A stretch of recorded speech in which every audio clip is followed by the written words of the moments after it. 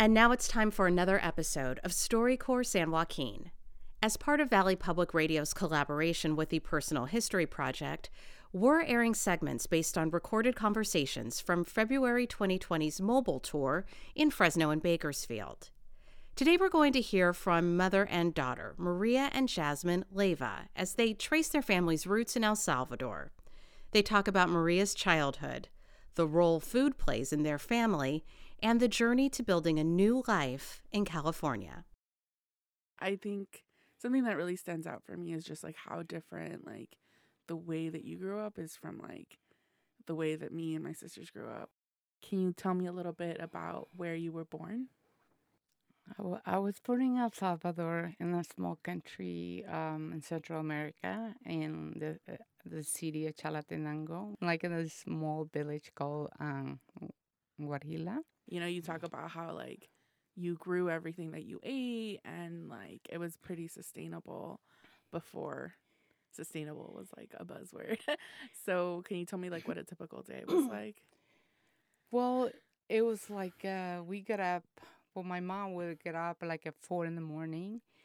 to make coffee, or like sometimes toasted coffee, and then grind and make coffee, fresh coffee. And for us, the kids would get up to, like, we have chicken, we have like cow, and I will do a lot of chores before going to school. And sometimes I would even like eat something on the way there, but sometimes I didn't have time to eat. But we were like 8 people in the house, and mothers back then, they knew how to stretch to feed everybody.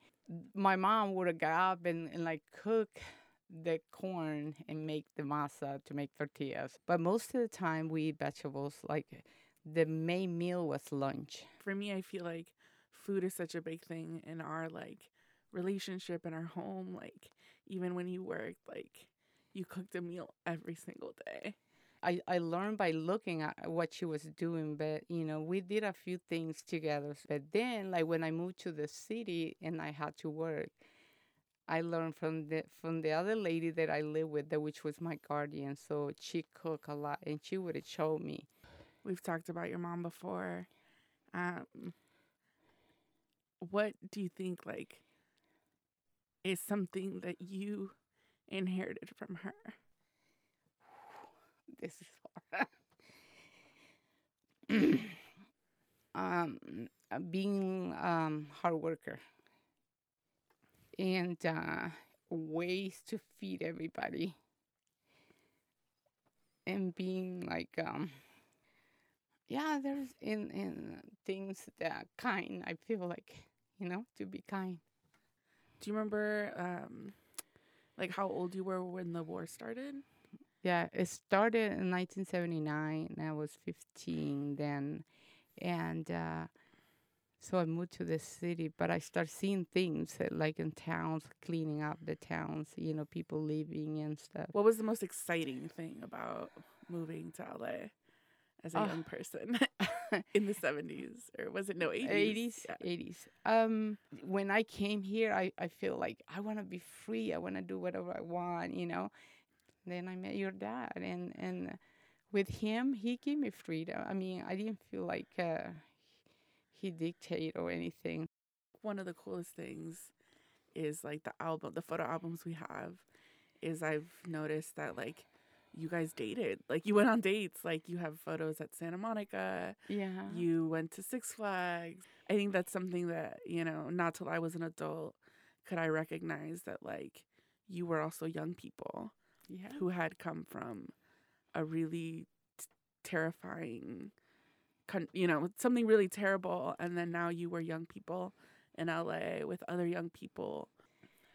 But at the same time, I feel like, wow, all the people have to die to be here, all the people have paid the way for me to be here. And sometimes I want to tell you guys, don't take it for granted, because a lot of people have to die in order for me to be here. I guess life goes like that, goes on, and you have to put it aside in order to enjoy what you have, because otherwise if you keep thinking about that and feeling regrets and remorse, you can't live. You don't have a life. You have 3 daughters. Like what did you ever think that you were going to have 3 girls? When I had you, it was kind of hard. It was different. I said, maybe just one, or two. Yeah. No, I was glad that I had 3 daughters. What do you see like for your life or our lives in the next like 10 to 15 years? I feel like I'm like in a new state right now. Like you guys growing up, and my immediate goals is like for Michelle and Heidi to finish school and be on their own and taking care of themselves, and for me just to enjoy life, to enjoy live a good life. I want to live until I want to live until 100. But I want to take care of myself. So I don't want to depend on other people because all my life I've been taking care of myself. And but we'll see. We'll take it day by day. Yeah. Yeah, and enjoy it because you don't know tomorrow.